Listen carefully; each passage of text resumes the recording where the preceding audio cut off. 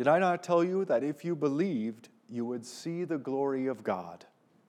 In the name of the Father, and of the Son, and of the Holy Spirit. Amen. Martha, Mary, and Lazarus were siblings. They were also personal friends of Jesus. He ate with them, he stayed with them, and he was even involved in a certain domestic dispute when Martha was doing all the work and Mary was sitting at his feet. When Lazarus got sick, a word was sent to Jesus in this way: "Lord, he whom you love is ill." John tells us that when Jesus arrived at Bethany, he found that Lazarus had already died and been buried for 4 days. Upon his arrival, Martha came running up to him and said, "Lord, if you had been here, my brother would not have died. But even now I know that whatever you ask from God, God will give you." And those last words are a profound confession of faith. Jesus answered her, "Your brother will rise again." She said, "I know that he will rise again in the resurrection on the last day." Jesus said to her, "I am the resurrection and the life. Whoever believes in me, though he die, yet shall he live. And whoever lives and believes in me shall never die." With these words, Jesus teaches Martha and us to think of the resurrection not first and foremost as an event, though it certainly is an event, but to think of it first and foremost as a person. Because the resurrection, while it is an event caused entirely by a person, one person, Jesus. Jesus is the resurrection. And the same is true for life itself. Life isn't an event. Life isn't a thing unto itself. Life is a person, just as resurrection is a person. Perhaps it's the case that if Jesus had not specified and said, "Lazarus, come out," instead if he had just said, "Come out," it's quite possible that all of the dead would have risen. Jesus is the resurrection. And when he returns to earth, it will be in full power and full glory, and death will simply be undone. Graves will simply be torn open. The dead will rise. And all of this will happen as a matter of fact because Jesus is the resurrection, because Jesus is the life. "Whoever believes in me, though he die, yet shall he live," Jesus says. But the words of Jesus that come next are, if you can believe it, even more marvelous still. He says, "Whoever lives and believes in me shall never die." How can that be? Well, Jesus is the resurrection and the life.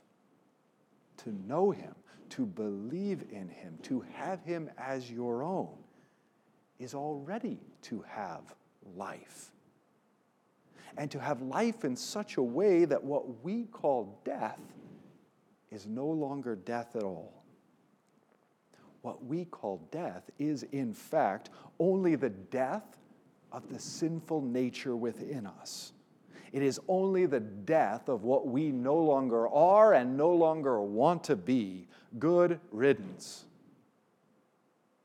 But the new man within us, the inner you, the you that is a baptized child of God, you shall never die. You shall pass through what we call death completely unharmed. Whoever lives and believes in me will never die, Jesus says. And in perfect harmony with Jesus' words are those words we heard a moment ago from St. Paul. You are not in the flesh, but in the Spirit. And of course, Paul here means the Holy Spirit. It is not your earthly birth that amounts to anything. That which is flesh is only flesh. It is your spiritual birth that matters. You have been born of water and the Spirit in baptism, and that which is spirit is spirit. So, as Paul says, you are no longer in the flesh, but of the Spirit, if in fact the Spirit of God dwells in you. Anyone who does not have the Spirit of Christ does not belong to him. But if Christ is in you, although the body is dead because of sin, the Spirit is life because of righteousness. If the Spirit of him who raised Jesus from the dead dwells in you, he who raised Jesus from the dead will also give life to your mortal bodies through his Spirit who dwells in you. Thus far, St. Paul. And we might put it this way: to have the Spirit is to have Jesus. And to have Jesus is to have eternal life even now, already. That means that not water, not fire, not cancer, not heart disease, not coronavirus, not flu, not a car accident, not a mishap while taking a selfie. Nothing can separate you from Jesus. And Jesus is life. And in the end, your body, even though it be turned to ash or be buried in the ground, your body will simply have to keep up. Your body will simply have to be raised and be given life, just as you have already been raised in Jesus, just as you already have been given life in Jesus. The same Holy Spirit who baptized you into Jesus will give life to your mortal body, and so your body will never be mortal again. That Jesus is the resurrection, that Jesus is the life, is the foundation then of our lives as Christians. It's why we need not tremble, even though we sometimes do. It's why we need not fear, even though sometimes we do. It's why we strive toward faithfulness and humility, even though quite frequently we fail. We know that life isn't all the stuff around us, good or bad. Life is Jesus. And whatever may happen to us, whatever may happen to our bodies, whether injury or old age or sickness or even death, we need never mind any of it, because the resurrection is coming, and the resurrection is Jesus. Now, after speaking with Martha, Jesus is deeply moved again. And he comes to Lazarus' tomb. He says, "Take away the stone." Martha said to him, "Lord, by this time there will be an odor." Jesus said to her, "Did I not tell you that if you believed, you would see the glory of God?" So they took away the stone. Then Jesus prayed. And he prayed in such a way that there could be no mistaking that the Father had sent his Son to undo death. "Lazarus, come out," Jesus said. Still bound with linen strips, Lazarus came out. "Did I not tell you that if you believed, you would see the glory of God?" What then is the glory of God? Well, perhaps much could be said, but here at least it is quite evident that it is the glory of God to raise sinners from the dead.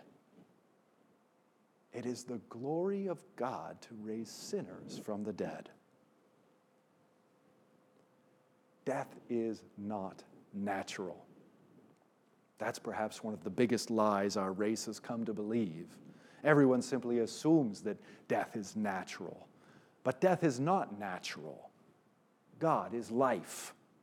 He gives life to the children of men. Life is natural. Only when we ate of the fruit, only when we broke communion with the one who is life, only then did we die. So sin is, by definition, a breach in communion, a breach in fellowship, a departure from the one who is life. And so the result of sin is death. And yet death is so contrary to God's plan, so contrary to God's desire, he immediately puts forward his word and promise that death would be undone, that he himself and he alone would find a way to reverse this curse, to bring us back from what we chose, to open our graves and raise us in our bodies, to restore us to everlasting communion with him. And that way, plainly stated, is the cross. On the cross, our sin would become his sin. Our death would become his death. That by his innocent dying, he would release us from death. That by the shedding of his holy blood, he would cleanse us from all our sins. To put it another way, the glory of God is the crucifixion of Jesus. For here, sin is undone. Here, the power of death is broken. Here, we are restored to communion with God. For what hangs upon the cross is the body and blood of Jesus. And are these not the very things that he gives to us in Holy Communion? So by partaking of his sacrifice on the cross, we are restored to communion with God. In the garden, we ate of the fruit of the tree and lost communion with God. Now God reverses this. We eat from the tree of the cross, and we once more have communion with God. For in eating and drinking, we receive not death, but life. Not damnation, but salvation. For as Jesus says, by eating and drinking, we receive from him the forgiveness of our sins. So from Christ crucified, from his body given and his blood shed, we have forgiveness. And if we have forgiveness, we have life. And if we have life, we have salvation. We are restored to everlasting communion with God. And that way, the mortal body, though it die, yet shall it live. Though it die, yet shall it be raised. Just as in the case with Lazarus. Lazarus' resurrection shows not only what is possible, but what is sure to come. The fact of the matter is, and it's a fact we don't often like to think much about, is that in a proverbial blink of an eye, not one of us is going to be here. Our mortal bodies will be buried or cremated or lost in a disaster or somehow other destroyed. And yet, with these mortal bodies, we have received Jesus. Upon our very tongues, we have received his body, the bread of life. Upon our sin-parched lips, we have received his very blood, the wine of our salvation. These mortal bodies have received Jesus, and so these mortal bodies shall rise. And on that day, standing in our new, sinless, and immortal bodies, in full communion with God, with blessed eternity stretched out before us, perhaps we too will hear our Lord say, "Did I not tell you that if you believed, you would see the glory of God?" In the name of the Father, and of the Son, and of the Holy Spirit. Amen.